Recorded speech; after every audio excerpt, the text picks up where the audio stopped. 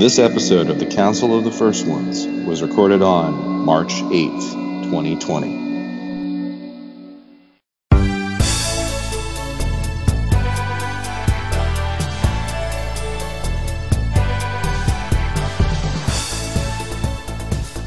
Hello and welcome to another episode of Council of the First Ones. I'm your host, Kelly.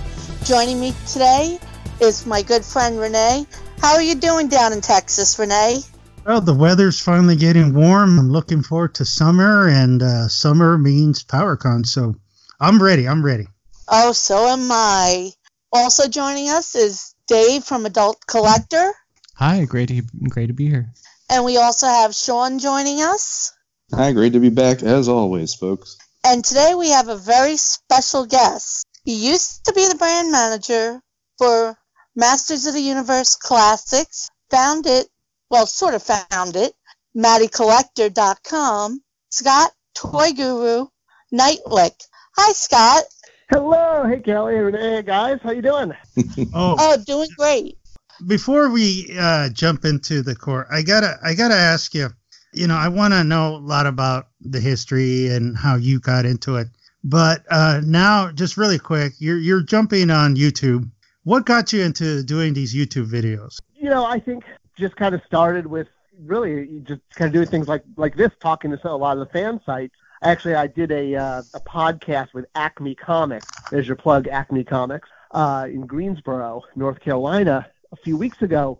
And I just found, sometimes a lot of the questions I get are kind of the same sort of top line stuff. And I said, you know what, I should put this stuff out there because a lot of people keep asking me this stuff and there's obviously an audience that wants to hear it. I don't know how big that audience is, but I think I only have like 500 subscribers or something like that. But it's something also fun to do in my spare time. I'm not like doing this, this isn't like, trying to make money off YouTube or I don't do Patreon or anything like that. I'm just doing this for fun. And because, I love talking toys. Well, they are interesting. I want to point out to our audience, they are amazing. You are giving a lot of good info, and a lot of it is your history, and part of it, I always found your background interesting because you are the toy guy. You had the job, or you've had the job a few times of stuff we've wanted to do. We're collectors, but you've been actually in the business. You actually worked on it and all that. And, just out of curiosity, how did you get to where you were at? Sure. So, the Spaceballs quick version is after, I grew up in Southern California, and I was very aware of Mattel's presence there because they had a back sort of in the late 80s, early 90s, they had a big brick building right off the freeway in Hawthorne, California, with the giant red Mattel gear on it. And, of course, when you're a kid and you see that and you're passing it, you're like, oh, my God, there's a toy factory right here. So, and then it turned out my father worked with my father was in sporting goods, and one of the other VPs in his office was married to an executive at Mattel and used to get us the Mattel catalogs there, which I think were really just for retailers. But, of course, for a 9-year-old kid, that's like having the coolest book you could ever get, the Mattel catalog. And I would just, flip through that for, every night. And that basically I kind of, always thought it'd be great to work there because, they're local. And I was able to get an informational interview there through my father's connection, through my father's coworker's husband. But that after that kind of sit-down interview, I basically said that I wanted to go into toys, into toy design. What do I need to do? And they basically told me I needed to get a degree in engineering and become, kind of a structural engineer and that type of stuff. And I was like, oh, well, that's not going to happen. So I guess I'm not going to work in toys. So I took my degree in film and communication from UC Santa Barbara, and I went to work in pharmaceutical advertising. My goal, I knew I wanted to be a writer. And really, at that point, my goal was to maybe one day write a Super Bowl commercial. That was going to be kind of the apex of what I kind of dreamed of doing right out of college. So I wanted to go into marketing, advertising. I got a job in pharmaceutical advertising for the company Allergan. It's one of those big, giant pharmaceutical companies. worked there for 4 years. The whole time, I'm still a collector like you guys. I mean, I'm actively buying stuff. I'm, buying Justice League toys and 2000X He-Man toys and Simpsons and Lord of the Rings and trying to think what else was out, 20 years ago. God, it's been that long. And so, I'm still collecting and going to Comic-Con on my own or, with my friends.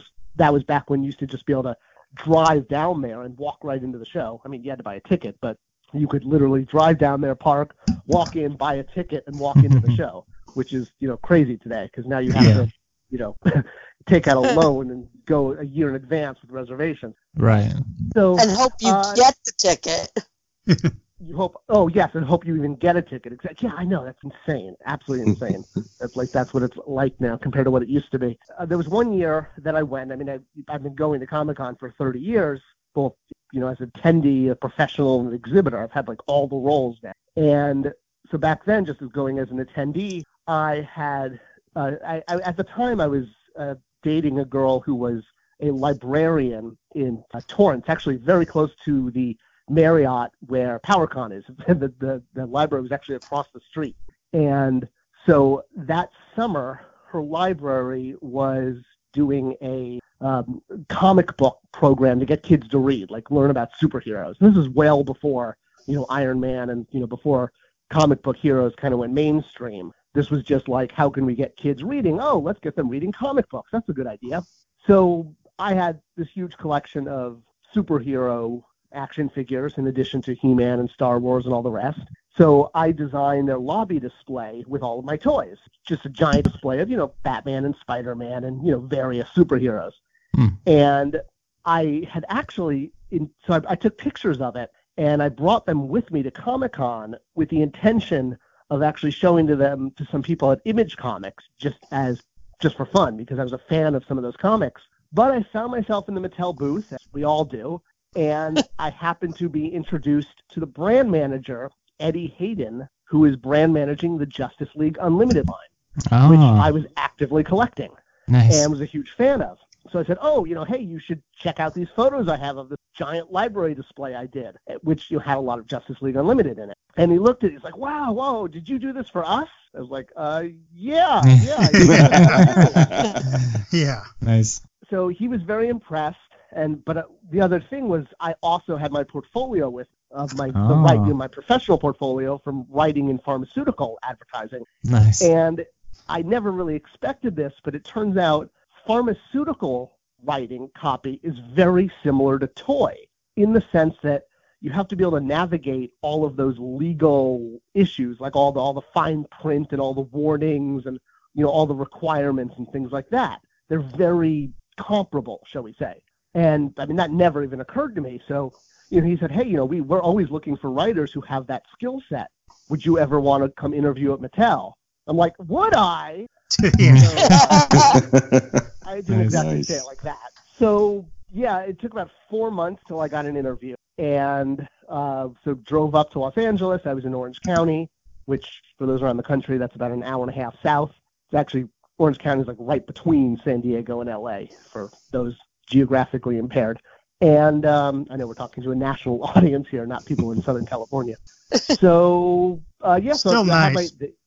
Had the interview. Yeah. Took another 3 months before they moved on everything, but I got a job as a junior copywriter in the Hot Wheels group, which basically meant that I was naming the basic cars and writing the copy on the track sets. Like race through the loop and, do the fire jump and defeat the dragon. You could do it, kid. Stuff like that. But it was a lot of fun. And I was getting paid to write and to write on toys.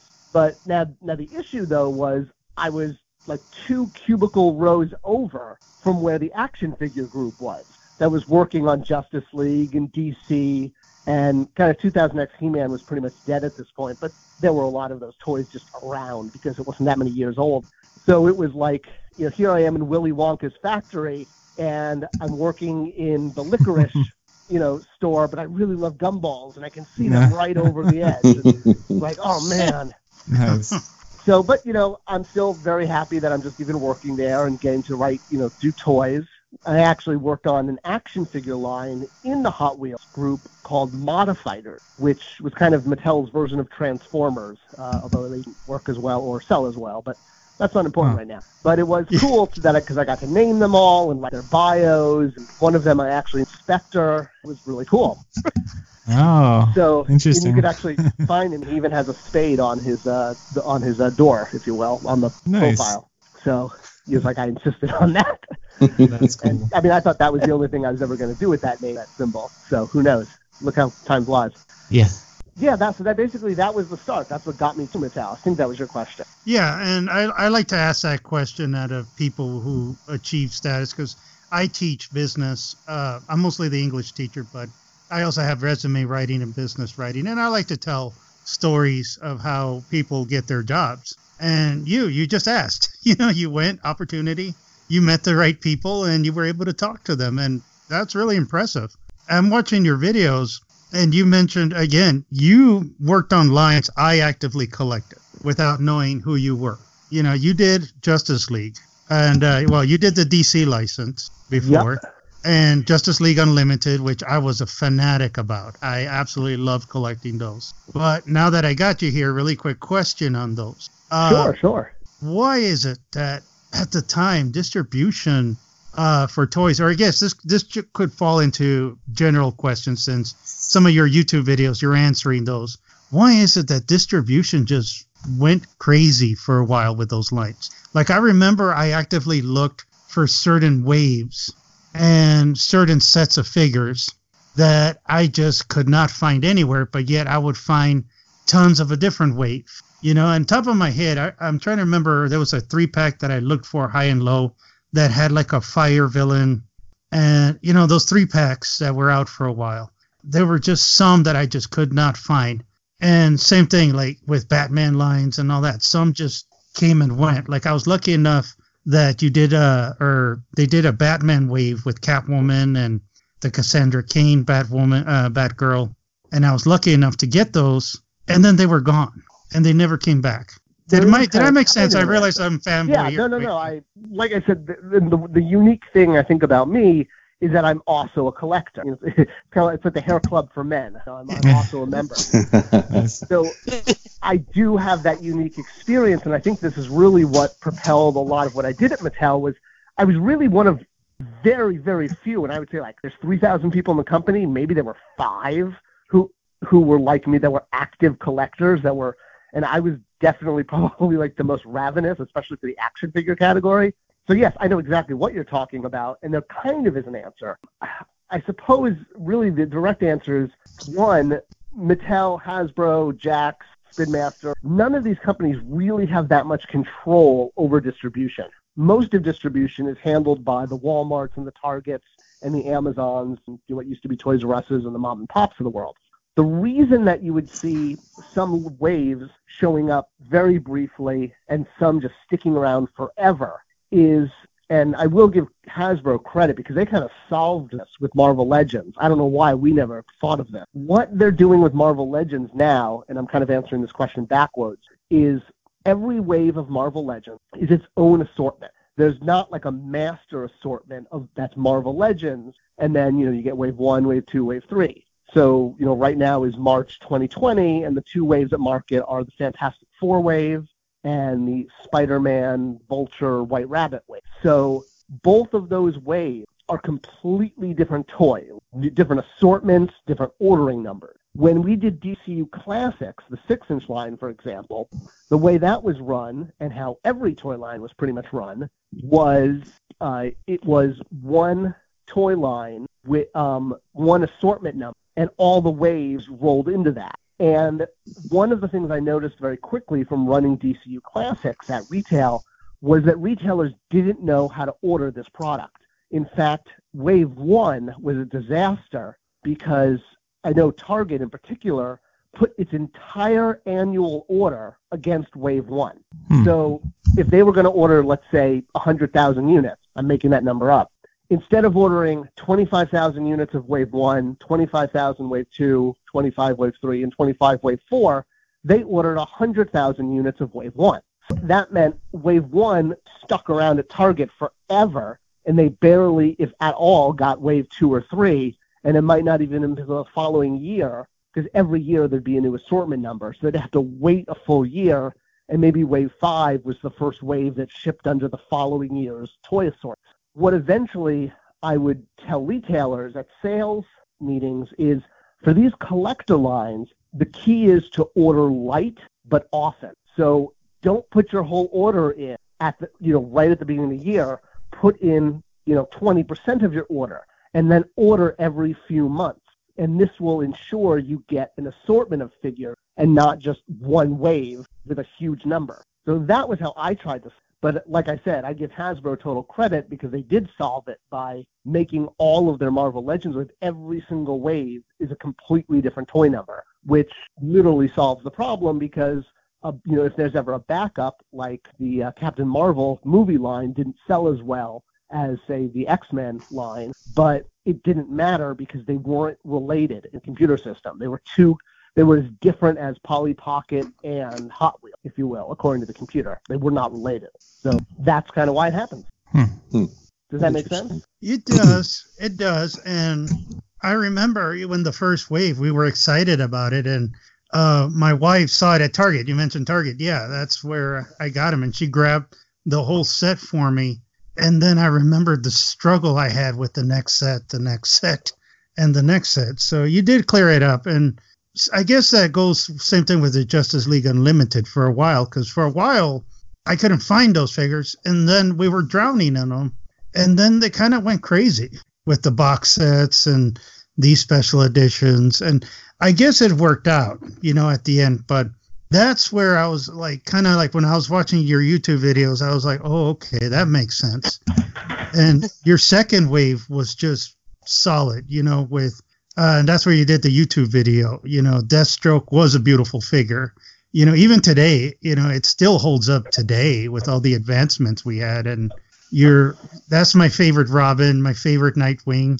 Sinestro, I remember fighting. And that to me made it exciting, that I had to go and look for different versions. Yeah, and I mean, it's funny how that was such a big thing back then, the whole variant figure concept. And now, people don't even do that. Well, it's hard. It's still there. I don't like Marvel Legends and like Star Wars Black Series don't even have variants. I mean, there was that carbonized thing they did, but that was a different assortment. There aren't chase variants that were the way like Toy Biz did with the unmasked Wolverine, if you will. It's a hard thing. Like you did post up like the Deathstroke with the mask and without the mask. Right. And I guess part of me always said, well, why couldn't we get one where you switch the heads? And that's probably how it would be done, today. Yeah. They would just include both heads. Exactly. Yeah. And I realize now, that's toy trends, and I think things had to evolve to get there. And I saw your video where you do kind of talk a little bit about McFarlane toys and the size difference, since we're jumping on, it's kind of why I'm not getting into it. I did buy a Superman and Batman. Great figures. I speak about, they're great. But they are missing something. I still have the classics. I still have my classics from Mattel, and those were nice. These ones are good, but there's something quite not there. And I do have to wonder from a professional standpoint if the scale they're doing them at, which is 7 inches, may be a legal requirement because the Mattel had the master toy license, DC. And I also do a video on my Spectra Creative channel talking about something called splicing, which is sort of a new trend in the toy industry where instead of a master toy license of one company getting it, the IP holders are splitting it up, in all sorts of ways between sales and distribution and material.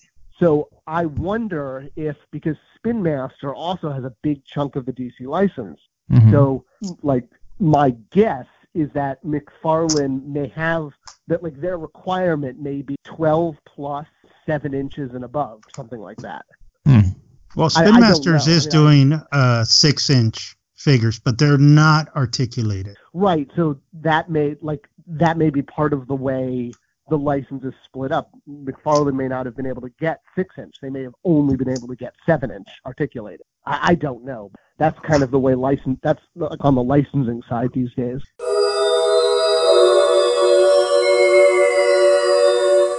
we know that you've posted your videos, how you got the line started. But one thing I was thinking when I was watching your video and you explained the risk you had and, you know, how the people at Mattel were not exactly on board with you. And now I keep thinking about the what ifs, and I think what ifs are going to come up. What would have happened if things didn't go your way? Would you have still pushed for it if they just said, no, Scott, we're not going to do it? Oh, what, like they didn't want to, do Yeah, their whole... instead, when you were pushing the line, you showed the figure, you showed the Four Horsemen prototype that they made. What would have happened, do you think? Or do you think eventually would you have been able to get this figure out in some other way if they just said no originally? Or do you think that would have died? No, yeah, no, it probably would have died. When I'm saying they said no, we're talking like, the head of the entire boy, the VP of all boys toys is who's looking at this stuff. So, it's not like you can go over their head to the president of the company or something. That was it. It was basically if that person said no, then yeah. One of the things is, you guys have seen all the stuff that did make it. I can't tell you how much stuff didn't make it. There's way more stuff that didn't make it that they did say no to. If you will, you're only privy to what did make it and what's public. I would say, for every figure you see and you buy, there's probably 3 or 4 that got proposed that didn't make it. It sounds like a good idea for one of your videos. Yeah, I Spill should the get beans. to that. Well, since we're talking on that, God, I remember talking to you at the cons and asking you at the panels and all that.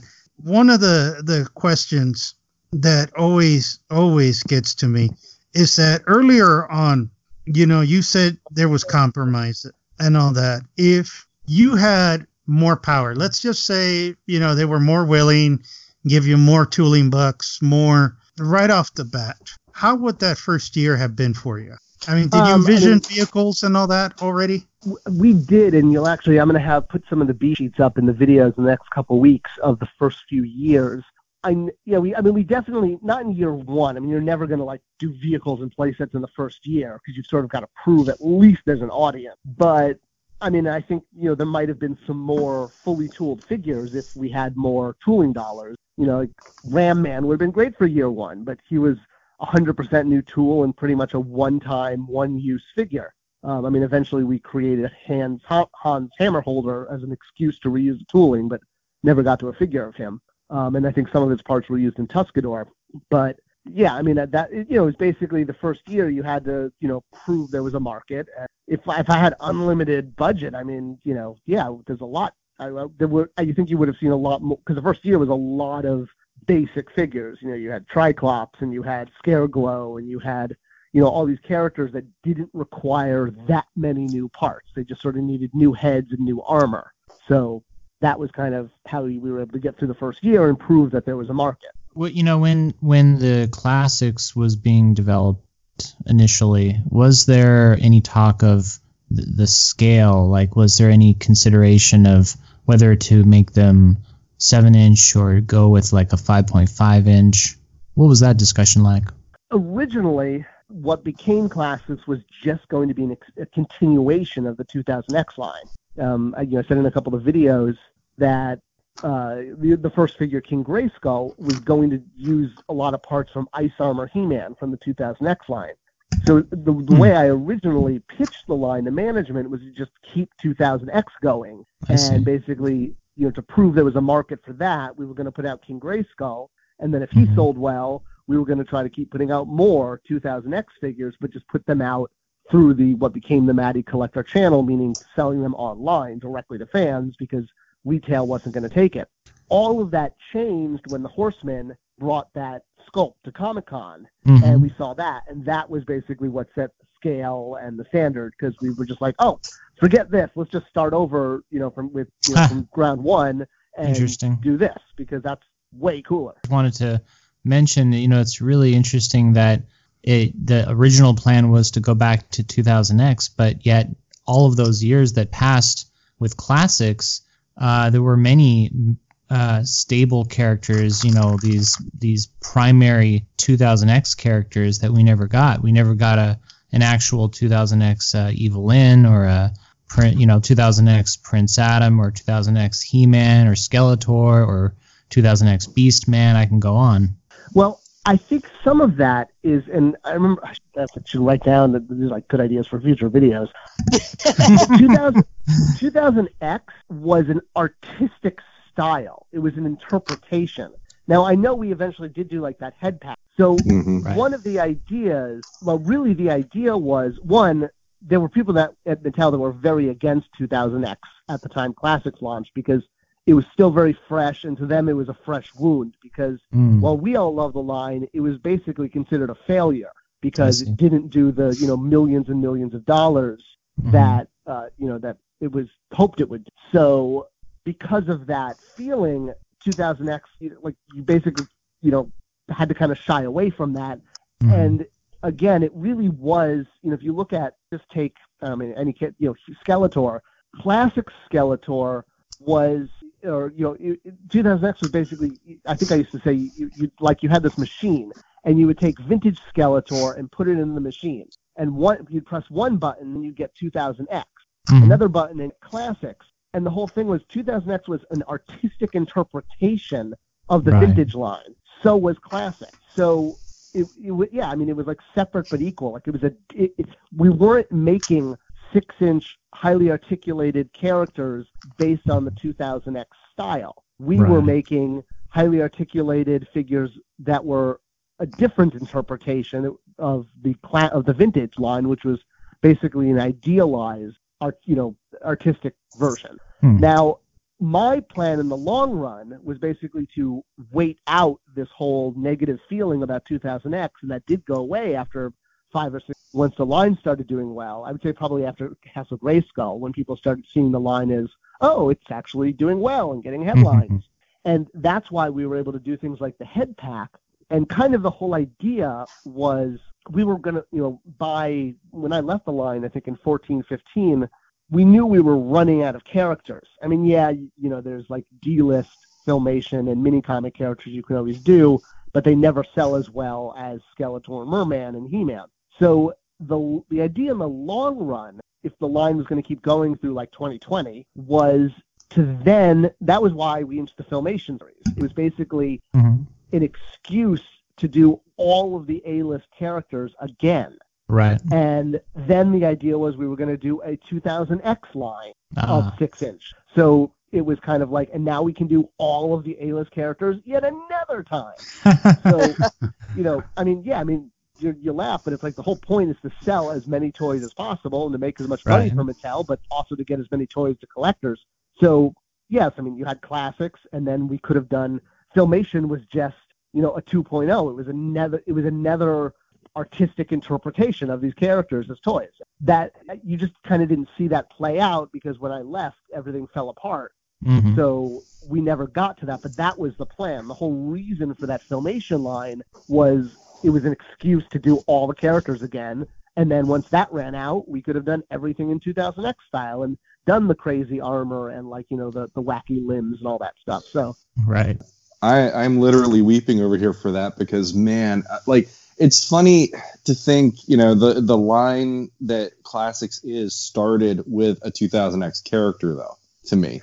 Because, you would think it would be He-Man. And he would just, and it's like to start with King Grayskull with all the bad taste that Mattel had towards the 2000X and get that going in a direction is interesting to me on that level. But now that you said that, now my mind is blown open because now I'm like, well, if you did 2000X, would they have still been the Classics typical style in the way that you envisioned it? Or would they have allowed for, you said they would have had the bigger weapons and stuff. Would they have also, like Buzz-Off, for instance, would he have had like the more insect limbs the way that he was in 2000X too? Oh, yeah, completely. Yeah, that was the whole idea. Was but we had to that's the best and worst answer ever. I left, those were the plans that I left Mattel, but they ignored everything that I left them. I'm gonna tell you, Classics is like such a passion now that I've gotten into the line. I'm so happy that line has been introduced, but that was the only thing I could think of that was like the sticking point of I really wanted those insectoid limbs on Buzz-Off and some of that. And it's like the Buzz-Off figure, he's beautiful. There's no way around it. But when I look at him, I'm like, I really want him to look insect-like. And like Webstore, I liked how he looked in 2000X.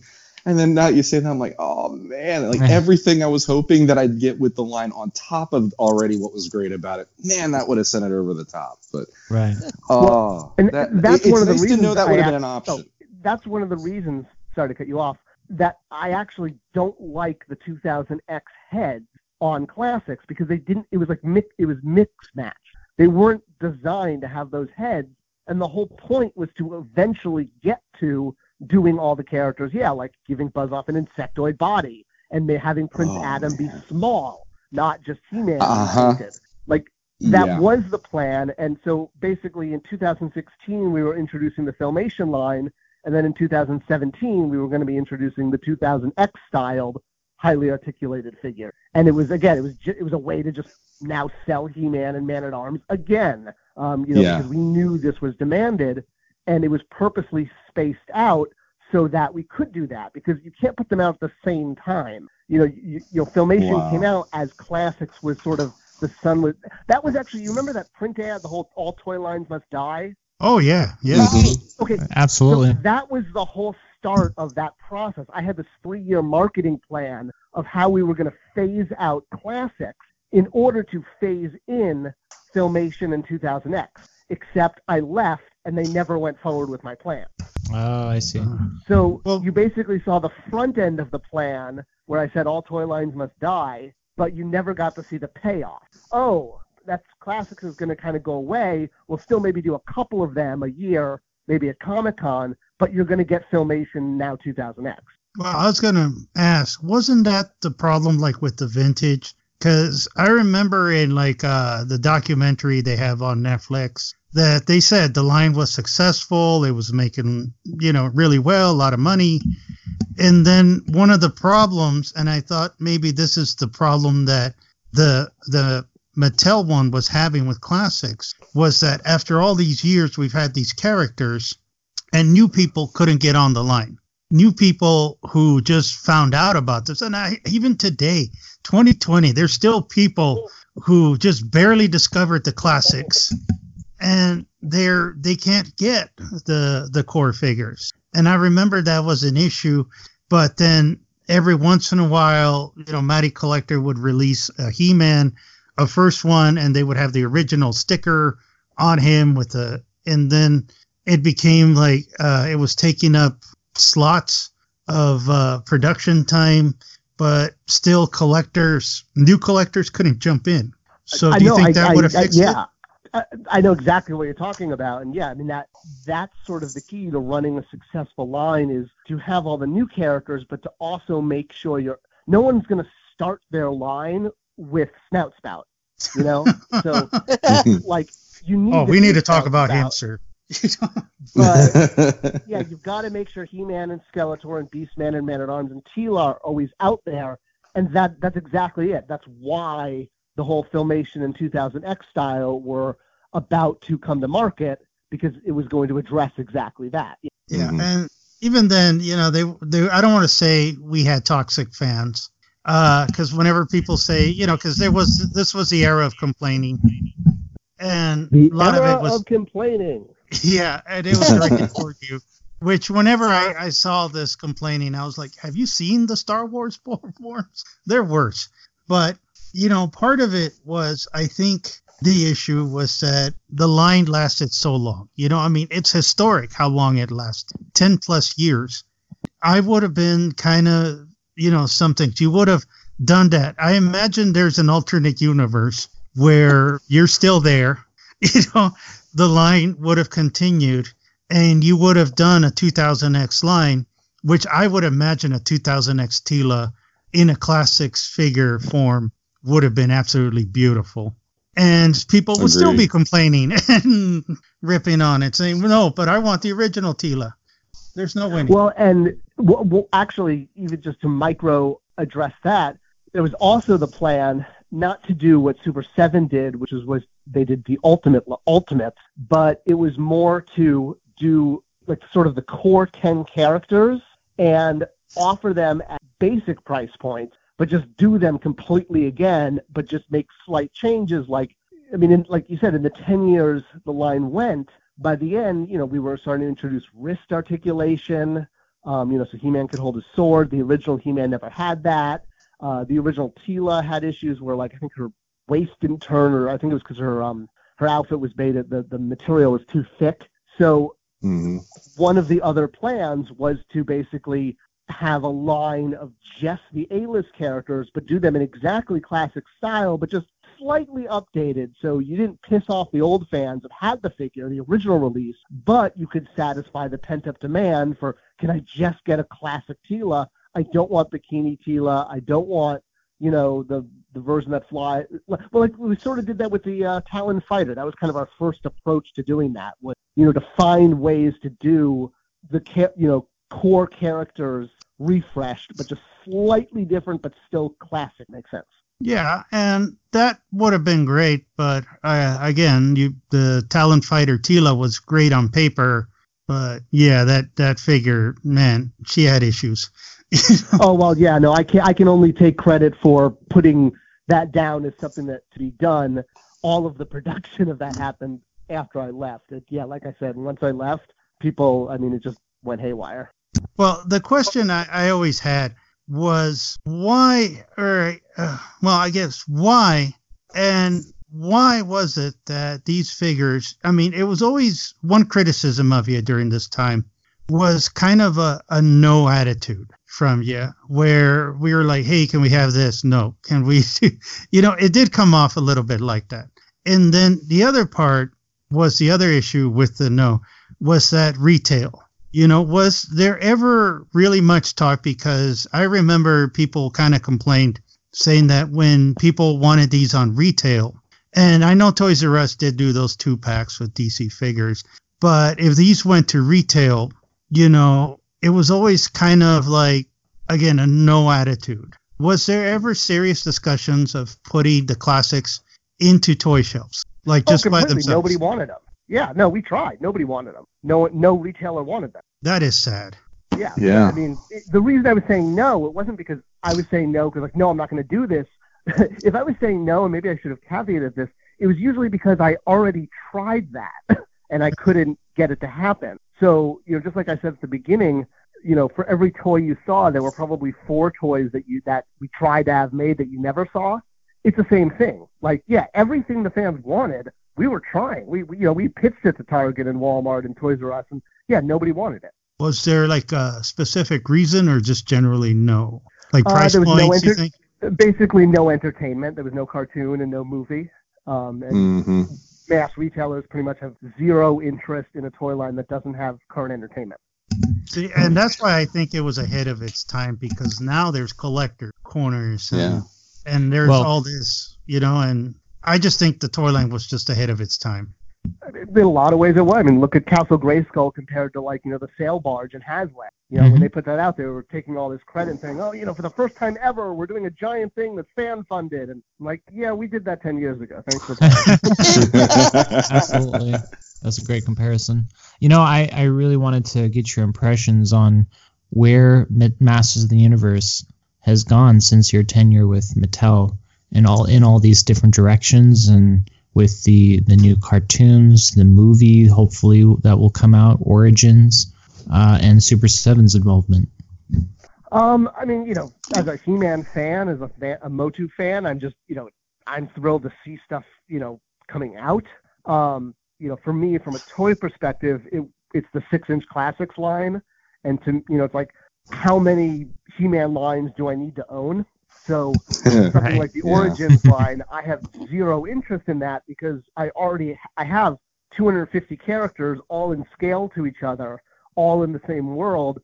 I don't have any desire to start over from ground zero, with a different scale, et cetera, et cetera.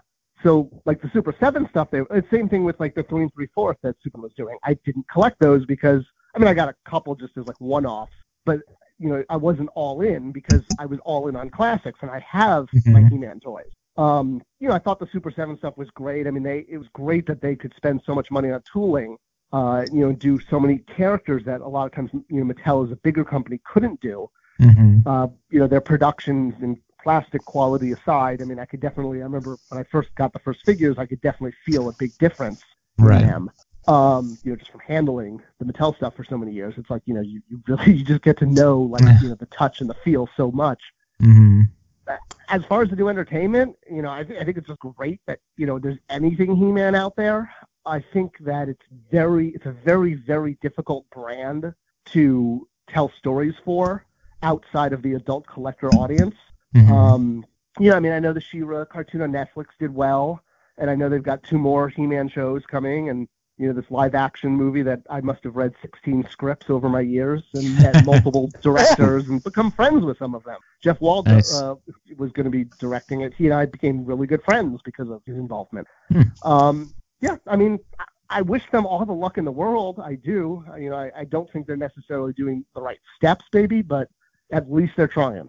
Right. Well, let me ask you, since you jumped on the movies, and at PowerCon, I asked you that at the panel, like how close, but now you just mentioned you read scripts, and I've read a few that I have to say were terrible. And I got to ask you, were there any that you think the fans would have loved? Because that's the one thing we've debated on this show and in groups and all that a movie comes out, it's going to cause a lot of controversy no matter what.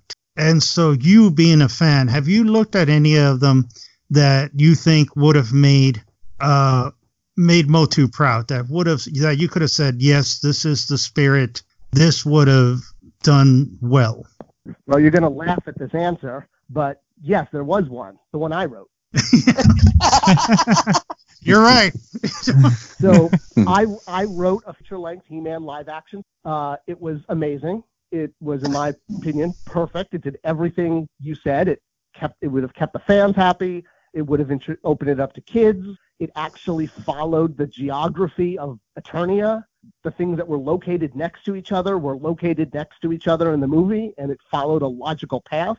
It was based around the triangular relationship between Adam, Man-at-Arms, and Teela, where, Adam has the romantic relationship with Teela. Teela has the father-daughter relationship with Man-at-Arms, and Man-at-Arms has the trainee, apprentice, not apprentice, but your relationship with Adam. So that triangular relationship was the emotional heart of the film. And it was actually told from Marlena's point of view, coming from Earth, in order to interesting. Sort of bring, like, she was kind of like in the first X-Men movie, how Wolverine is the audience, if you will, brought into this world. So you're brought into Eternia through Marlena. It actually opens on Earth with Queen Marlena in her rocket. And I basically wrote the first 50 pages, and then I wrote an outline for the remainder, and I put together a whole book of visuals and maps and characters. I mean, there weren't overwhelming number of characters, but you actually got your Buzz-Offs and your Beastman and your Mermans. Yeah, it was one of the best scripts I think I've ever written. When are we going to see it? Yeah, that's it. That's what. Well, I gotta tell you, I took a screenwriting class, and I wrote one. I'd trade with you. I want to trade my screenwriting. I'll probably do a video about mine because it's not like it'll ever get made. So, and I didn't write it for Mattel. I wrote it for myself. Well, one I got to ask you about, since you kind of brought up looking at toys, and I do think there was an evolution. We had complaints. I did suffer from a few broken figures when I did get the Mattel ones. I did, get some frustration with the reverse shoulders, and you've owned up to them. But one, which was one of my favorite characters that I don't think got a good explanation, and I have to ask you about Snout Spout. What was up with that? The snout spout controversy was just sure. There is an answer to that. So basically, to answer the larger picture first, all of those productions, whether it was reverse shoulders or limbs breaking off, all of it was basically answerable to one factor, and that was that the Motu Classics line and Matty Collector in general was not a line Mattel was capable of ever producing because it was too damn small. Mattel is set up to do billion-dollar brands and huge brands like Barbie and Hot Wheels and Batman and WWE. Their entire infrastructure is set up to produce, ship, and make, the right order, make, produce, ship, whatever, that kind of product to millions of people around the world. When you're trying to do a line like Matty Collector with very low runs, with highly detailed, aspects that the collectors want, that completely goes against the grain of, I'm not saying what Mattel is philosophically, I'm talking about physically, their infrastructure, their when I always say about logistics, that's kind of what I was talking about, was Mattel was not, they're like the big gorilla in the room, and if you give the big gorilla a bunch of eggs to juggle, and he's used to juggling big basketballs, he's going to break the egg because he's meant to juggle basketballs because he's a giant gorilla. So that's kind of why those. As far as the specifics for Snout Spout, it was because the plastic for his snout, I think, was the same plastic for his loincloth, because we couldn't afford to do two different types of material because, again, logistics. Like Mattel was not, it was too big of a company to be able to to drill down to like a collector level figure like that and have like 6 different types of material on one figure, because that would have just blown the cost out of the water. So compromises had to be, and one of those being, okay, you get 2 types of plastic. You get the plastic for the body and the plastic for the loincloth, which can also be the trunk. And yeah, unfortunately, on the trunk, it did, the loincloth could also be called trunks, isn't it? It didn't always last or work right. But that was the literal reason for that. And the larger picture was what I just said, was it was just really, really, really, really difficult to do such a tiny line at such a big company, which is why Super 7, I think, was the better choice to work on it. And I do appreciate, that you did explain it. And I do, years later, we got the 2000X head, which helped it, luckily, I remember my, cause my frustration, because I was very, very neat about my figures. And I loved my Snout Spout because he was my last vintage Motu figure. So that's why he kind of holds a special place. And I had him on display. I never touched the trunk. I never did anything to him. I just had him on display. And then I remember like 6 months later, I saw it on Pulse groups and all that the trunk's breaking and all that. And I was thinking, well, they're just twisting it too much and all that. But one summer, I remember I walked by my collection and I looked over, and yeah, he had a big, massive tear in that trunk. And I was like, oh, I wanted to cry. And, luckily I found fixes. Yeah, I mean, I would have, it's sort of like, if in hindsight, if I knew that was going to happen, I would have said, okay, well, just make the trunk out of plastic and don't make it bendable in order to avoid that. That's actually one of the reasons that Octavia didn't get bendable tentacles, because we were trying to avoid those kind of issues. Yeah, and I always spoke out against bendable material because I've had a few vintage bendable toys and they break. They always have broken on me. I don't know about others, but it's certain toys don't last in the vintage, because they weren't thinking long term. I'm always trying to think, would this last forever? How long, before they break down? Because, there's original Barbies that have bleached and they're leaking this oily stuff because they didn't make stable plastics. Or, there's certain ones like Mego figures who are turning gray because, again, the plastics. And vintage Motus, their legs are warping because the rubber band's rotting. And so I always try to think long term of these toys. And and I always felt you guys did. We definitely tried. It's like, I think Octavia was kind of the answer to that. But then it's funny how you do that figure and then everyone yells at you because she doesn't have, bendable tentacles. So it was always a tough battle between pleasing the fans, getting something to work within the production logistics of Mattel, and making it look good and work. Yeah, there was never a one solution that was just going to work. I want to thank you for making all the makes of the classic line, but I'm curious, was there any discussion of making an attack track for the classic line? An attack track vehicle? Yes. Is that what you're at? I mean, we were basically doing one vehicle a year, and we would have gotten to, probably, I mean, it was definitely on the rollout for, 16, 17, 18. I don't remember exactly. But yeah, it's, again, once I left. But it's funny when I was so shocked the Roton happened, because that was basically right on the line of me leaving. And I was like, well, they're never going to spend the tooling on that. But I think that it was so far into production when I left that like they had to make it or they would have lost more money. So you sort of joke, I think I said this at the panel at PowerCon, that the Roton was just like really a gift. You guys, like, we should all feel lucky that got made, because that really, like, it basically just sort of squeezed out before everything collapsed.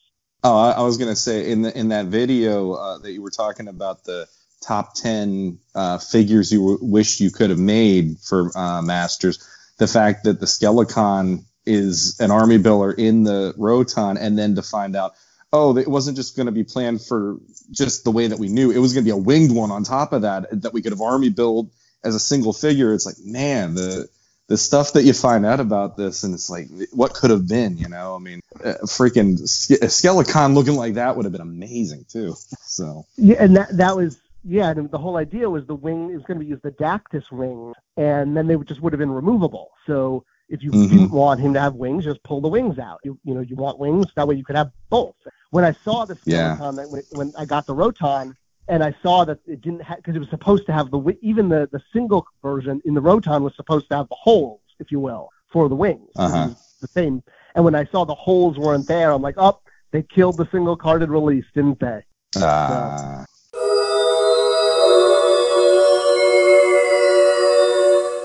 Well, one thing too, you mentioned like what could have been.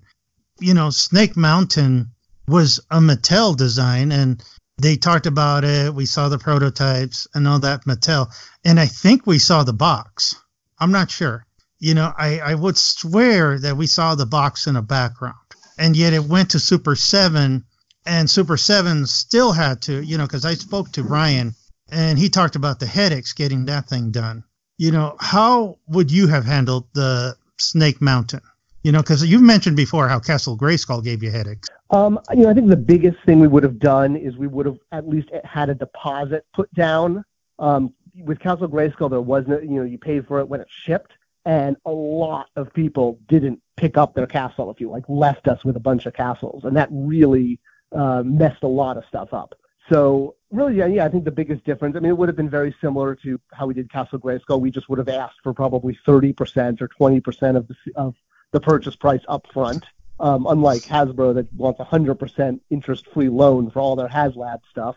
I think that's a little much to ask. But, yeah, I mean, that at least would have guaranteed that people were going to, pay the remainder and actually pick up their product when it came in. But, yeah, it would have been handled. We were actually supposed to do the Slime Pit first, and then Snake Mountain. And that way it was going to come with the Slime He-Man that Val did for PowerCon, which I was like, oh, man, they made this figure.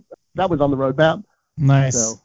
And again, that hurts. That hurts just hearing Slime Pit was in the cards. I'm like, oh. I think it was on that beach. Everybody's getting hurt today. Yeah. Well, yeah, that's part of it, is that, when I caught the B sheet and I seen glimpses of it, and I just keep thinking, if only, things happened a little differently. If only, Matty Collector was still there. If only you were still there. I would have loved to have seen the completion of the New Adventures line. That's another one. Sagittar was one that I always wanted, and I loved his design. I love New Adventures designs. I never collected them, but I did like their designs, and and they translated well to the classics. And I guess better than you'd expect. Yeah. Oh yeah. Yeah, how great they were. And I remember at Comic-Con, I bugged you about Mara before, and I was like, when are you going to do Mara? When are you going to do Mara? And you were polite. Mara. Yeah, that's right. This was before. This was like years before. You were polite. You just said, okay, hold on. Yeah, you got to her. Thank you. And then afterwards, I think, I want Taurus. What's Taurus? Was on that 2016 B sheet, if you look carefully. you had a bunch. I remember I just wanted them all, and instead we had to vote for one. Yeah.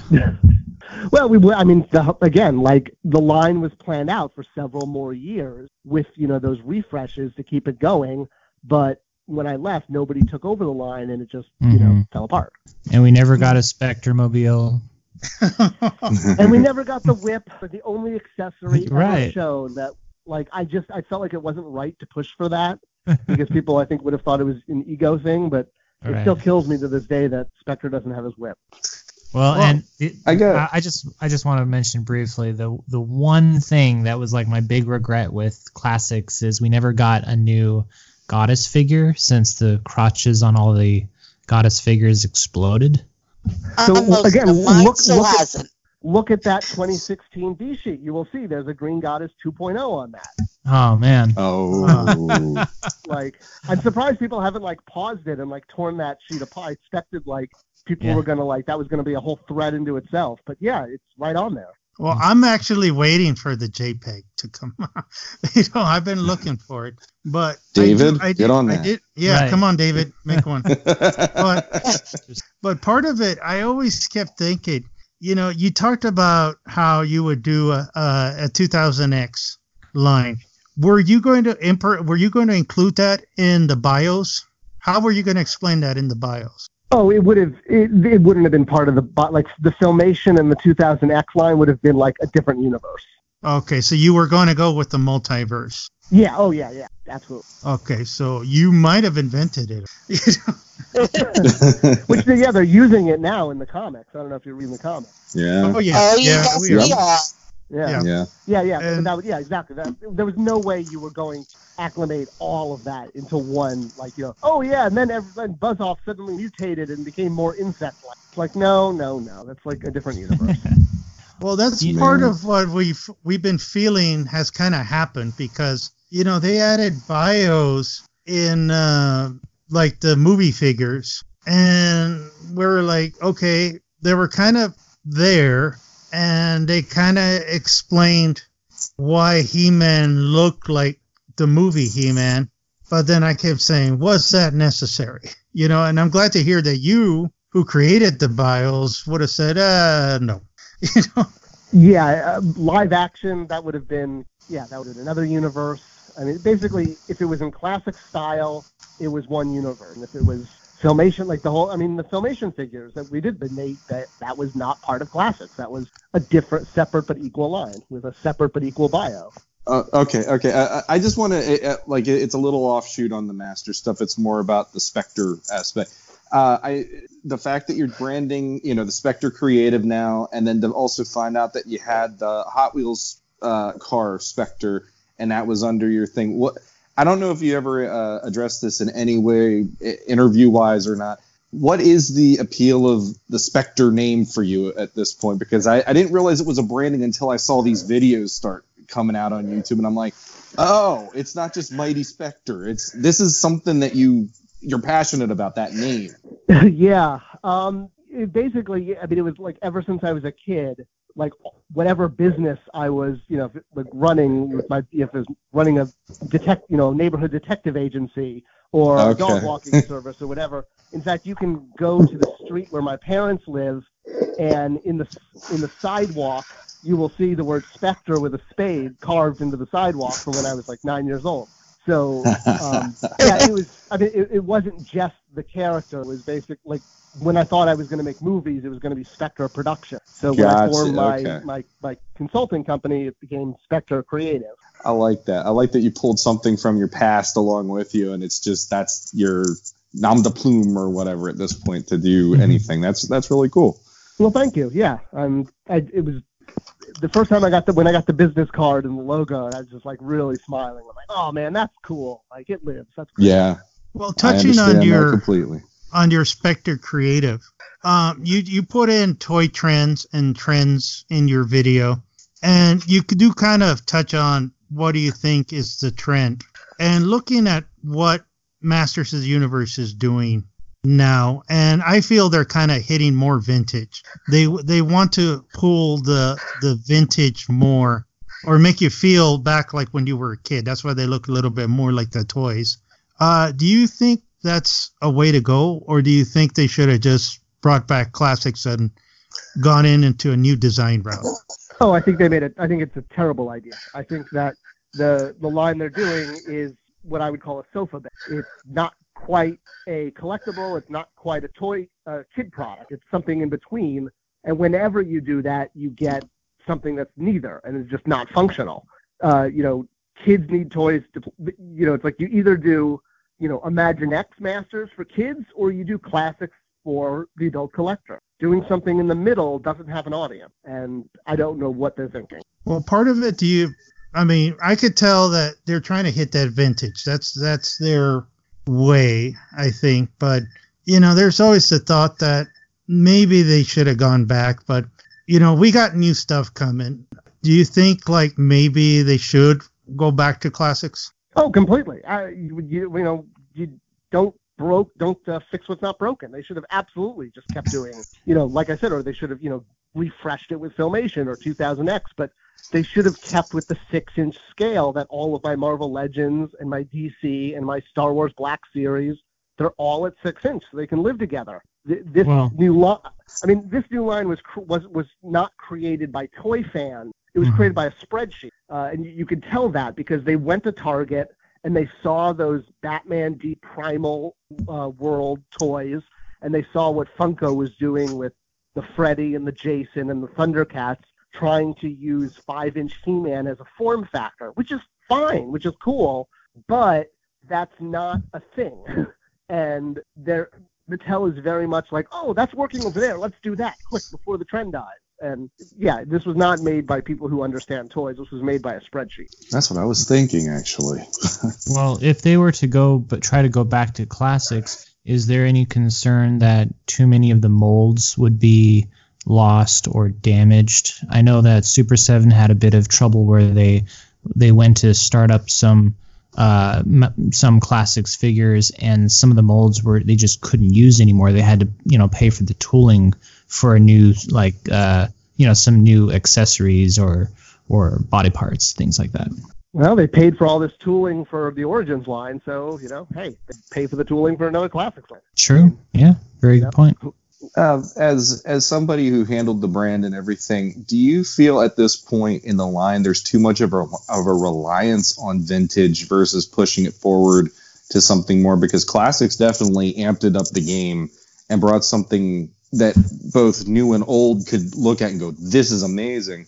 And now they're going back to the vintage. Do you feel there's too much of a reliance in general of going back to that aesthetic because the line hasn't been able to grow since 2000X? Well, I think that in terms of character selection, you always have to look at the vintage line, and keeping those core 20 characters as well out there. As far as what I would call a form factor, whether you're doing highly articulated 6-inch Marvel Legends or you're doing the Origins, which I would call articulated 5-inch figures, it's not. It's in my mind, it's not a matter of trying to pay. Classic pays just as much homage to the vintage line that this Origin line does. Mm-hmm. They're both homages and reinterpretations of the vintage line. But what Classic was, it reinterpreted the vintage line in a form factor, meaning 6-inch figures. I know they're a little bigger than 6-inch, but that's because He-Man's always supposed to be a little bigger. So, if you will, it reinterpreted the vintage line in a form factor that fans were actively and are actively collecting. I said, my Marvel Legends and my Star Wars Black Series and, yada, yada, they're all 6-inch and they live together. Yeah. Origins is just taking the vintage line and reinterpreting it as a articulated vintage line, which no one is collecting. So it doesn't work with it. Yeah. That's what I mean when I say it was designed by a spreadsheet. It sort of checked off a bunch of boxes.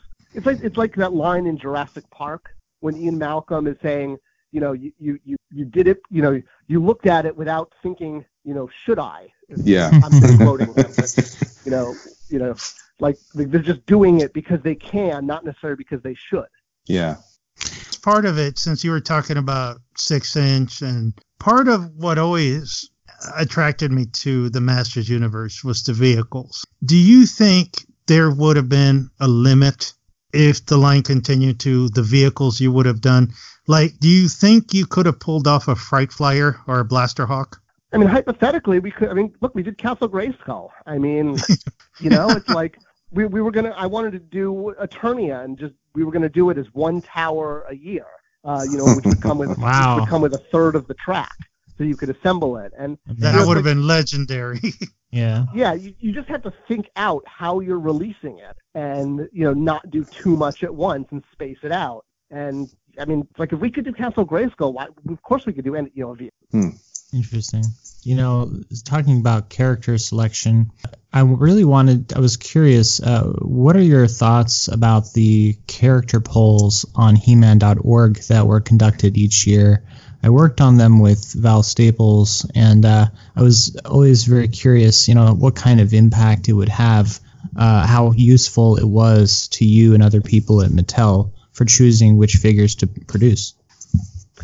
It was more of a reassurance that we were on the right path as opposed to an influence, only because, and it's funny, this is actually something I'm going to be mentioning in the Stratos video, which I'll be recording tomorrow. Funny that you mention it.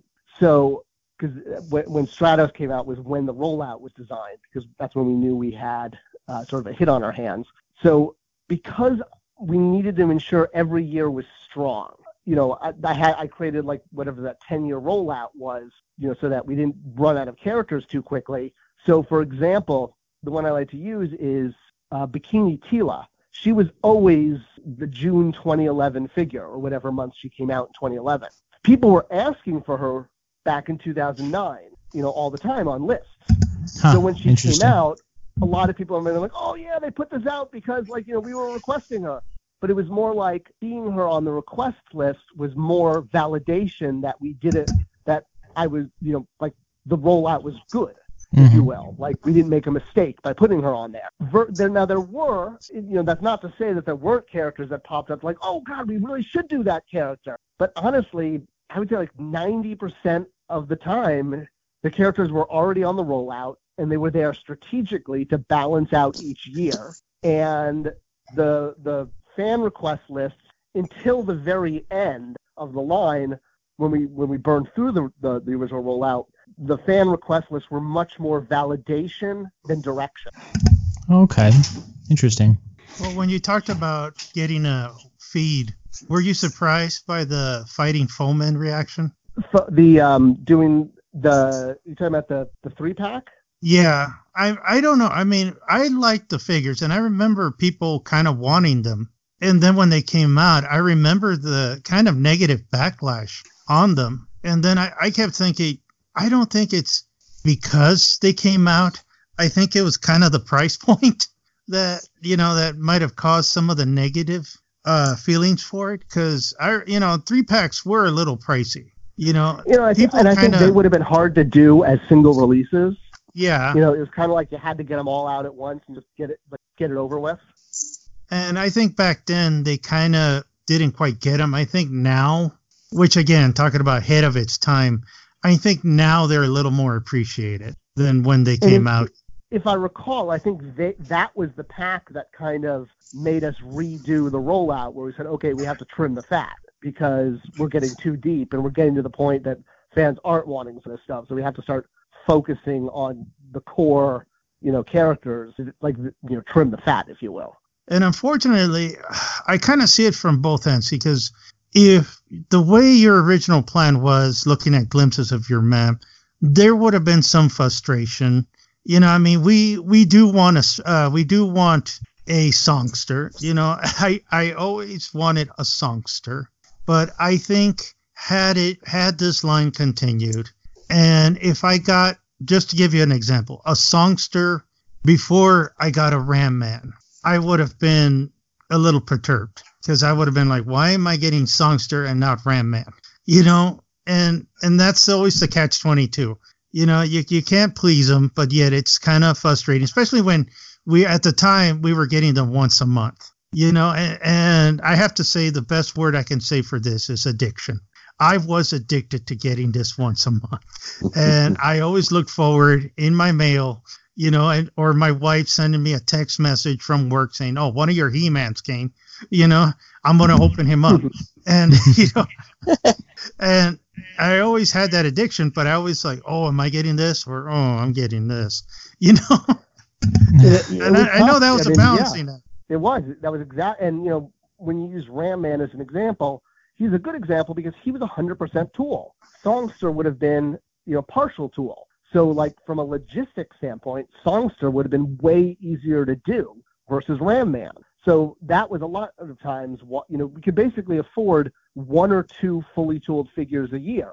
So, you know, yes, we could have done Ram Man very early in the line, but he became a really good anchor for, I think, like 2013 or whatever year he came out, and used up one of those precious fully tooled spots. So, yeah, it was a dance. It was tough. And I think part of the frustration, too, and I guess, you know, wrapping things up a bit, you know, was that we subscribed to your figures. We subscribed, which some of us had no problem. I'm like, okay, subscription, here you go, I'm signing up. Was that we didn't know what we were getting. And again, that was a good and bad. You know, and I think one of the reasons I tried to explain that was subscribers were basically playing the same role that retailers played for their lines. For a retailer, like Target, Toys R Us, whoever, if they were taking something like DC Universe Classics, they were only seeing the first 5 figures, but they were putting an entire year's order against the assortment. So it was basically the reason that had to be was because that was part of the Mattel infrastructure. And we could only show publicly what was far enough along in production because things do change. And for a lot of legal reasons, you can't show stuff until it's at a certain point. So, yeah, I totally got it. I get it. We were really asking people to take a leap of faith every single year. But it was no different than the leap of faith we were asking retailers to do. And because this line was sold directly to customers, to collectors, they basically had to, in the Mattel system, they had to play the exact same role that a retailer would have to play. Does that kind of make sense? Yeah, it does. It does, of course. But, you know, as collectors, we always want to know, you know, I mean, I remember the excitement of reveals. You know, there was always that, you know, like if there was a new reveal, everybody would jump on it. Mm-hmm. I remember like on vacation when San Diego Comic-Con and my phone blowing up and you're at San Diego Comic-Con and you show Too Bad, you know, and everybody was freaking out. Yeah. Over that. Well, you know, and that was part of it too, because we didn't have a movie or a comic book or a TV series or anything else. So all we had was reveals in order to, you know, create, or, you know, my posts online. Like, that was it. The only way we could get excitement out there. So that was all deliberate. Yeah, there really was there was no advertising, which was a little frustrating to me through all those long, wonderful years of classics is, you know, even when there are Masters of the Universe comic books, you would think there would be at least one page that wouldn't be a Batman advertisement or a Superman advertisement, that there would be something for classics. But it's such a big company, and yet it was such a small relative line, and I feel like you had to put so much work into it to make it work and to keep it going. I mean, you know, that's actually kind of a great, because I may have to wind it up, and that's sort of a great way to kind of end it, is that, you know, at Mattel, you know, like I was saying sort of midway through our discussion, you know, the company is structured, and this isn't a bad thing. I'm not, you know, knocking Mattel for this. It's a factual thing. They're structured to put out these giant, huge, multi-billion-dollar lines, which is why they're a successful company. So the way to think about it is, you think of it like a fleet of boats. So you have, like, you know, the SS Hot Wheels aircraft carrier and the SS Barbie aircraft carrier, and they're loaded with non-media and advertising budgets and spots and all sorts of bells and whistles, and they have a huge crew of people spit shining it, and it's being set out to sail, and it's got, you know, full engines, full, you know, missile capacity or whatever, you know, you put on an aircraft carrier. Matty Collector was a leaky canoe with half of the front missing. Nice. And I'm trying to paddle it down the river just to get to the damn ocean. Mm-hmm. And every time fans complain to the Better Business Bureau or to Mattel or start saying something online, and it gets back to the executives, Right. it's like the fans are throwing boulders from cliffs into my canoe, destroying it as I'm going. And I'm like, look, I'm just trying to get to the ocean, and you guys aren't helping. I know you're not happy, but you have no idea how hard it is to paddle this damn thing. And, I'm seeing these giant boats out there with Hot Wheels and Barbie and WWE on them sailing off into the sunset. And, I've got my little, broken paddle here trying to just get to the harbor. And that's basically what it was like. Well, just to again, and hitting the end here, what is Spectre Creative doing? Oh, good. Thanks for asking. Always glad to plug my stuff. So, one, we've got an awesome YouTube channel everybody should check out, which is Spectre Creative on YouTube. You can search for that. And there's all sorts of cool videos, mostly toy-related, a lot of He-Man stuff, T-stuff, my thoughts on the toy industry, on toy trends. My daughter and I make talking cat videos because she thinks that's fun, and she's 9. And I also do a video series teaching hieroglyphics because I also like hieroglyphics, and I thought that would be fun. That's what the YouTube channel is all about. It's mostly toy. It's like 90% toy stuff. You're not going to get lost in my daughter's cat videos too much.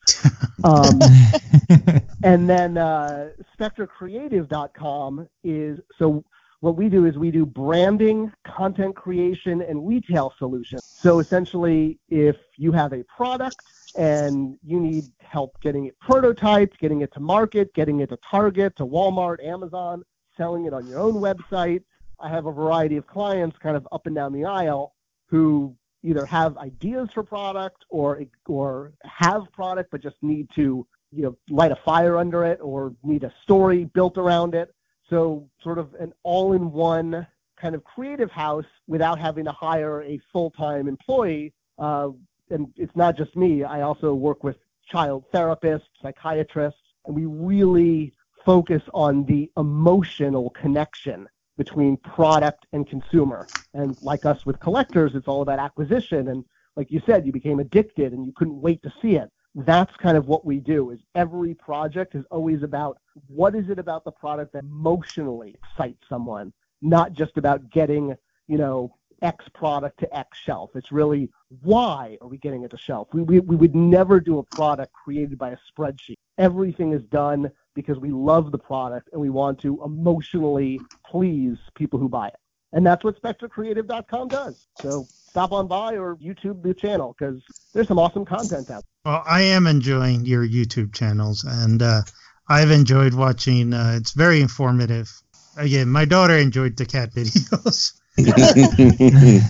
Well, that's good. I'll tell my daughter your daughter enjoyed it. That'll make sense. But, that's just kind of fun stuff we're doing. Again, I do find it interesting, and I always look forward when our paths cross. And I've told you again, you created something amazing. You pushed Masters of the Universe. You steered that little boat into a 10-year toy line, which is historic. I mean, that's the thing I gotta always point out, how much I appreciate the work you've done. You did some history on this. Well, likewise, I thank you guys for supporting it, because if you guys weren't supporting it year on year, I would have never gotten it. And all the fans and all the customers should really, feel good about that too, because this was sort of a joint hand-holding between me and everyone subscribing, because we couldn't have done this together. We couldn't have done it without each other.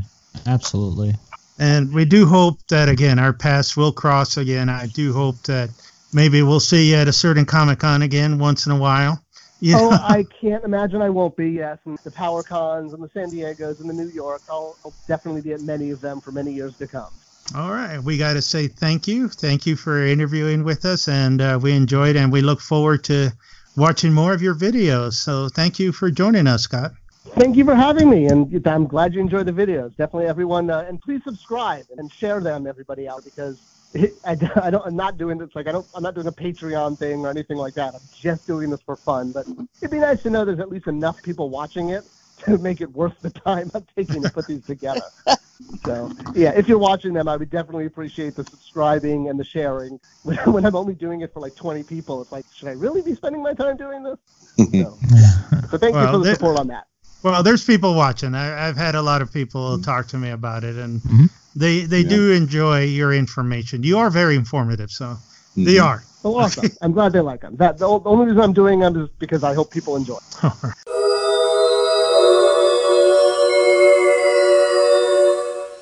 I would like to thank Scott Toy Guru Nightlick for joining us. And just released over this past weekend on March 7th, we do have the PowerCon exclusives. Our first exclusive is a 5-pack called The Lords of Power. That is going for $200. We also have She-Ra, based on the vintage action figure for her 35th anniversary. That is $40. Of course, we have 4 new t-shirts going for $20. They also have this year collector pins. There's 2 different sets. One with all the Fraction logos, or emblems, sorry. And then their logo as PowerCon in the She-Ra font or the He-Man font. And another new product that they have as an exclusive is baseball jackets. So guys, have you taken a look at the toys that are coming out? Well, let me open my wallet. Let's see what it says. I want to die. Okay. Kill me, Billy. Wow. It's worth it. I want them, but yeah, the money. Well, it's really honestly no different than when we were collecting classics, right? Or any of Super 7's, new Ultimates figures. I can't disagree. It's a great collection and it's history. Lords of Power was originally the design or the original name for Masters. And then you see it on the documentaries that they changed it because it sounded religious. And so they went with Masters of the Universe, which, okay, that's what we know and love. I'll be honest, I am collecting these, but I do understand why some people would not. Because, man, that Skeletor's face is not ugly, it's fugly. Well, the thing about Skeletor, in my opinion, seeing it is everything about him other than that face is what I was hoping that the mass market look was going to be.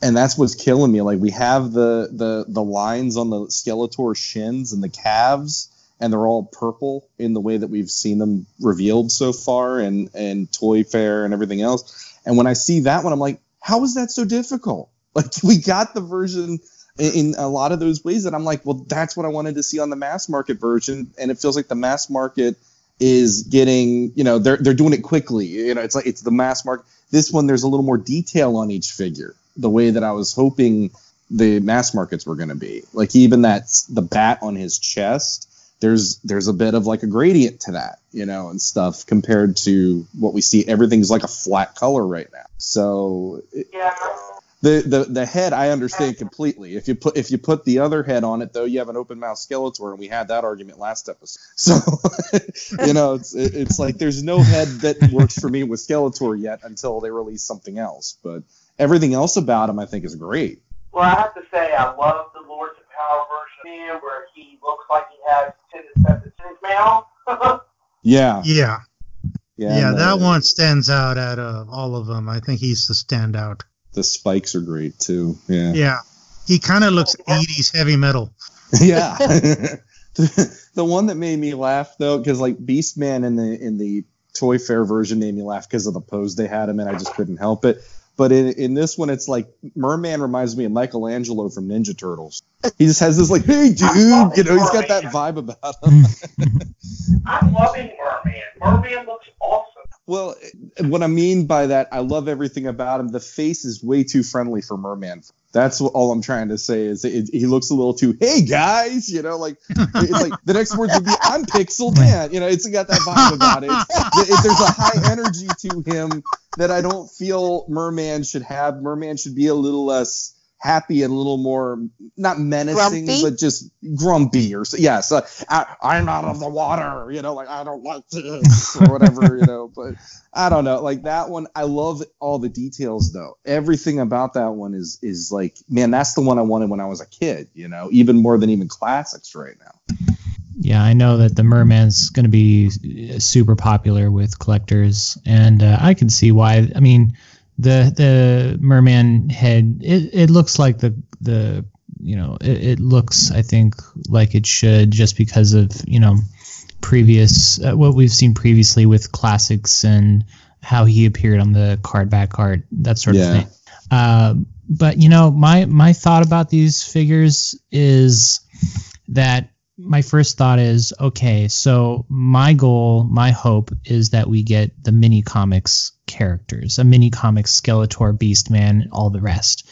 And looking at these, I'm wondering, okay, are we going to get actual mini comic variants, or are these as close to those as we're going to get? Oh, these are not even touching mini comics. I think mini comic designs are within reach. I just think this is an offshoot.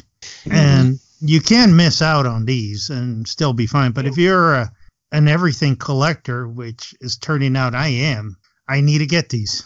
Right. Well, and I see that some of this, and I just wanted to mention that I see some of these sculpted pieces, like Skeletor's armor, his shin, his shins, and a lot of the, all of the sculpting on Merman. I mean, those would be perfect for mini comic variants. I just hope that we do see those down the line either, and hopefully it would be fantastic if we could get those at retail rather than at a comic book at a convention price point. But either way, as long as we get them, I'd be thrilled. Well, I would definitely argue with that deal that, like you, Sean, that the mini comic variants would add into Origins. I kind of look at these like they're a big cash grab for Mattel, kind of includes their funds to be able to produce the Origins lines. Well, the one thing that I heard a lot since the reveals, and I can't say I don't disagree with this, is for the name Origins to be the umbrella term for this toy line.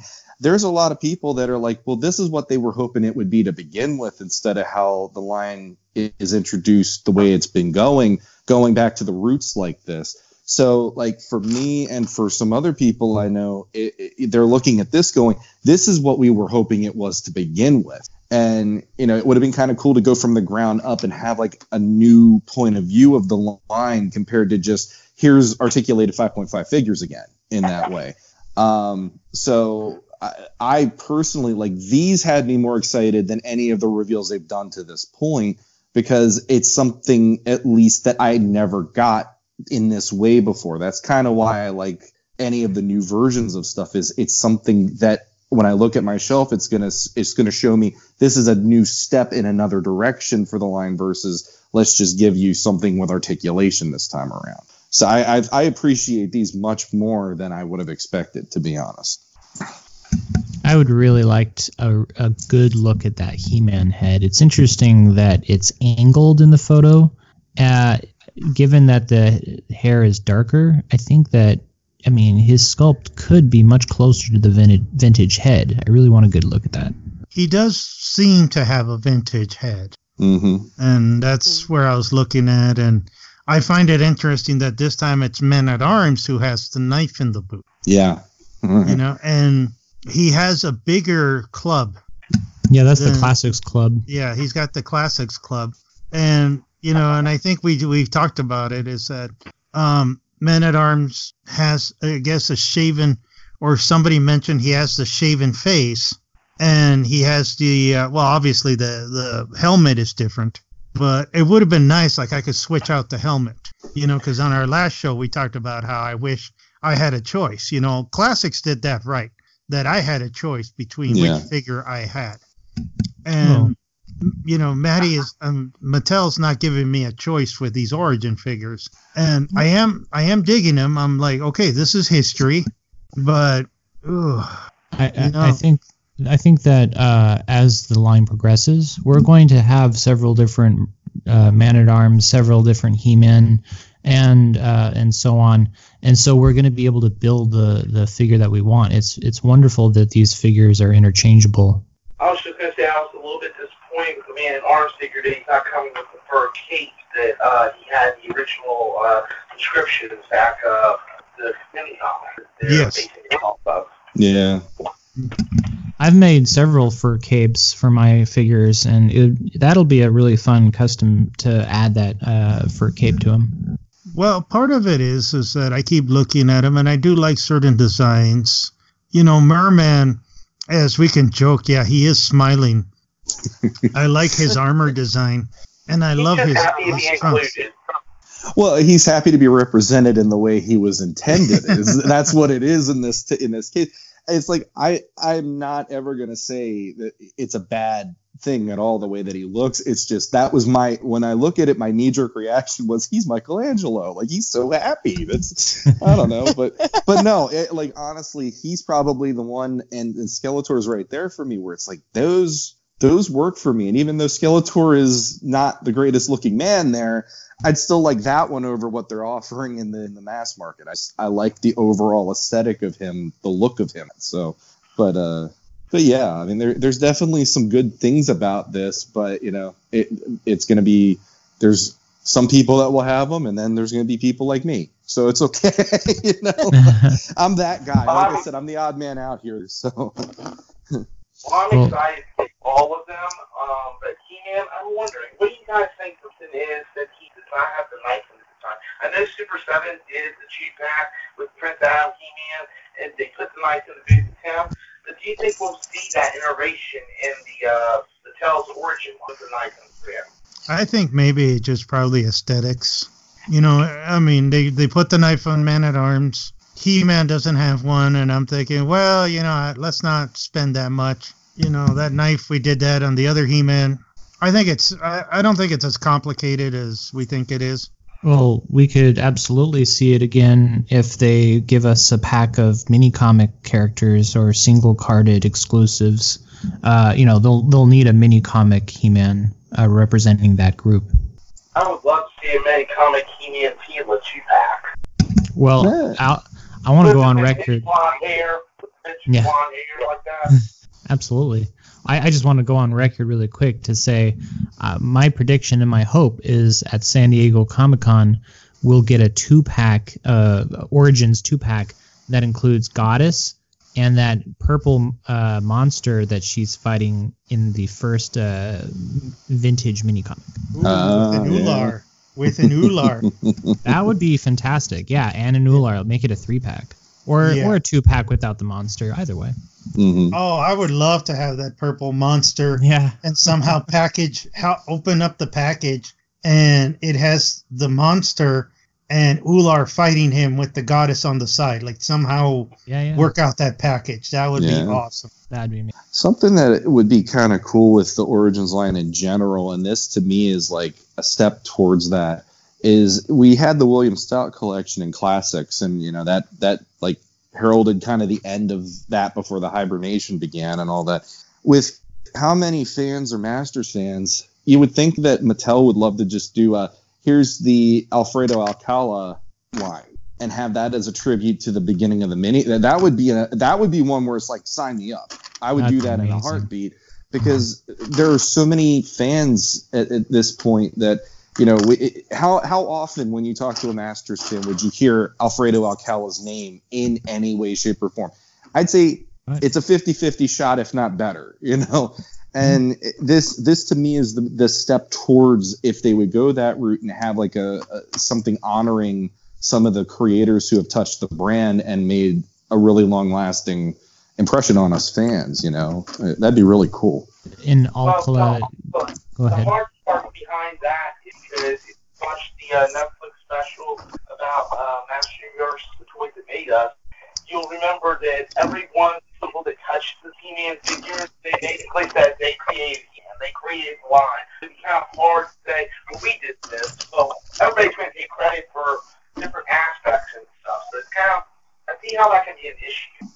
Well, to me, it wouldn't be so much like an issue. It's more of William Stout had the designs that he created for the movie, and it was him finally getting that out there and his due because he did that, and the whole complication with Mattel with, you know, the background behind that. But like, to me, Alfredo Alcala was a hired artist to do the line. It wasn't like he was somebody who was like a Mark Taylor or a Roger Sweet to the line. And the thing is, for somebody like me in 1982, buying these figures, my mom buying these for me, he's the one that fed my imagination the most, because that was the artwork I was using in my head to say, this is that world. It's like he was the building block foundation of this. And that's kind of why I'd love to see something like that. Like if they did that. And then I know even in classics, they were saying like the Mark Texeira Skeletor would have been a cool head sculpt, you know, to do eventually, because his was slightly different than Alcala and stuff. Having things like that where it's like this line can also do these tributes to people who made an impression on the fans growing up, that would be really cool. I don't know if they ever plan to do that, but I'm throwing it out there. If somebody's listening, hey, that would be a really cool concept, for especially calling it Origins, because that was the origin for me. You know, that was my origin, was the Alcala, the look and the feel that he brought to it.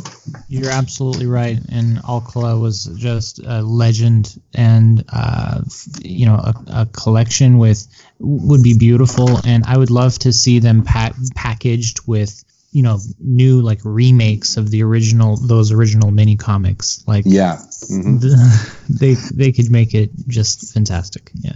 Well, and on top of that, a lot of the stuff that they're doing as artwork for it is very much influenced and nodding and homages to that. And that's the other reason I brought it up, is there's definitely this flavor of that's now the new cool for this line, even though it was always cool. You know, it's always been right. Well, one thing I'm curious about is that we notice him has his axe, but we don't see the power sword. I'm curious if we think that we're going to be getting a power sword in the power comics. Maybe not. We'll see. It's hard to tell. I mean, we just saw this one picture, so I'm excited to see the box. I mean, I know the box is going to be cool. Yeah. That's what I'm waiting on, too, to see how they're going to do the packaging. Are they going to have them individual or as one big one? Yeah. I know your package is stealable package. Take them out, we can look at them, we can all send them away. I hope. I honestly hope. I mean, at this point, we don't know much. We just know that's coming, and I can vouch that these are going to be solid toys. So we are going to get some bang for our buck. It is worth it just because of the price range. That, you know, $200 is nothing to sneeze at. Mm-hmm. But you know, it's worth it to us collectors. Absolutely. Yeah. Yep. And I'm excited about the She-Ra from Origin too. She looks amazing. I was gonna say we don't know if we're gonna get a mini comic with that set, but we are going to for sure get a mini comic with the She-Ra exclusive, which will be a lot of fun. I'm gonna say it. Seeing her in her original incarnation actually made me smile when they released that. Like, I never was a big collector of Princess of Power, but I had that figure because she was He-Man's sister. You know, I felt like that had to be a part of my collection as a kid, and to see her in that way, it's like, I know everybody thinks Filmation, but I'm like, but there was something before that, and this, I never thought that design was all that bad. I actually thought it was really unique for her in that way. She looked powerful, but she also had a femininity, and it's really cool to see it brought back, and especially for the anniversary, you know, on top of that. So, well, I keep thinking, what does it mean that we have a She-Ra Origins figure? We're probably going to get a She-Ra Origin line with the from various figures from the She-Ra collection. Yeah, I mean, pretty cool. They haven't announced it or said anything directly, but that's what I'm thinking. Is She-Ra officially in the Origins? Are we going to see Princess of Power figures in the Origins? well, the one thing that's cool about it to me is, at least this time around, they're not going to be two separate body types that you're having to push together to make this world. They're going to be the same body type for the women as Teela and Evelyn. So then there's a feeling of that, like for us collectors, there is that continuity throughout the line. Then it feels like they're all supposed to be in it then, you know, except she has the combable hair though. And Teela and Evelyn obviously do not. But I've heard some comments on Facebook about their concern about her knee, and I'm not too sure what the issue is with the knees for She-Ra, Evil Lyn, and Teela, but they look fine to me. The robot knees. Here we go. What is that? Yeah, I mentioned it. I was like, oh, those knees again. Those knees are just, they do bother. Once you see them, you can't unsee them, huh? Yeah. That's going to be the differentiating thing about this line is I'm if I get them, I'm never going to look at them and see them as like a full-blown action figure the way that I think Mattel intends, because I'm just going to see those knees and just go, you got flaps. They're mud flaps. What the heck is going on with this thing? And it's like I appreciate what they're trying to do. They're trying to hide articulation points so that it looks like a fully here's this without any showing you that this is a figure in that way where the articulation's hidden, but it's hidden to the point where it's like, no, it's under there. I could say, it's like the shadows prove it's under there, and that's gonna just drive me nuts. It's like loose ankles were my bane of existence with classics, and this line is just gonna be, no, you got flaps, there are flaps. The figure overall, I think, looks really very well done. The only thing that really bothers me is just the shield looks so flat. I was looking at the vintage toy and the classics toys, and they had, they're a little more round, whereas this one's just like, pretty flat. Maybe they should have gone with knee-high boots. Knee-high what? Knee-high boots. Oh, knee-high boots. Well, if there was a design that called for it. Yeah, no, we don't need the go-go boots. Well, I was going to say, when they do the golden armor She-Ra, yeah, why not? Or bring back those fashion, designs for She-Ra. Yeah. But, those knees are still, but I am glad they're doing cloth skirts and, they're really touching on the vintage toy. Well, and of course, this is the exclusive one, so most likely we're going to see just plastic, assuming that we get her in the regular Origins line. Well, that's the thing. I don't see why not, now that they officially got her. I mean, if they were able to make her as an exclusive, they can release her, Well, I'm just saying for the same reason that we're getting plastic for Prince Adam's vest and for Scarecrow's cape and such. Yeah. I'm just saying I'm excited that it seems that they worked out the issues with with She-Ra. Yeah. And they can now fully release all the Princes of Power. And, that's the one thing I'm being optimistic about this line. I know with classics, yes, we've got 200 plus figures. And I understand that some people just don't want to go through that again. But I'm excited that I get to go through that again. Yeah. I consider that a good thing. I do look forward to seeing some designs again. I do look forward to, I'm going to see Battle Armor He-Man again and see what they do. Maybe they will bring back the rolling chest option. Maybe we will see, again, Laser Light Skeletor and He-Man, and maybe they'll do a little farther again, and they'll bring back New Adventures with, Hydron and overall it'll be a lot cheaper. Yeah. I like to see a Ram Man that pops up again. Maybe again a Ram Man with the feature again. Why not? That would be cool. And at PowerCon, they said, when asked, they said at PowerCon that, well, yeah, we could possibly release Origins, some, additional Origins figures that have action features that are just a little more pricey than the regular figures. Well, Ram Man would be a little slightly bigger. He always was, but he was less plastic, technically. He just had a spring mechanism. They could easily... Making that one too hard. Yeah.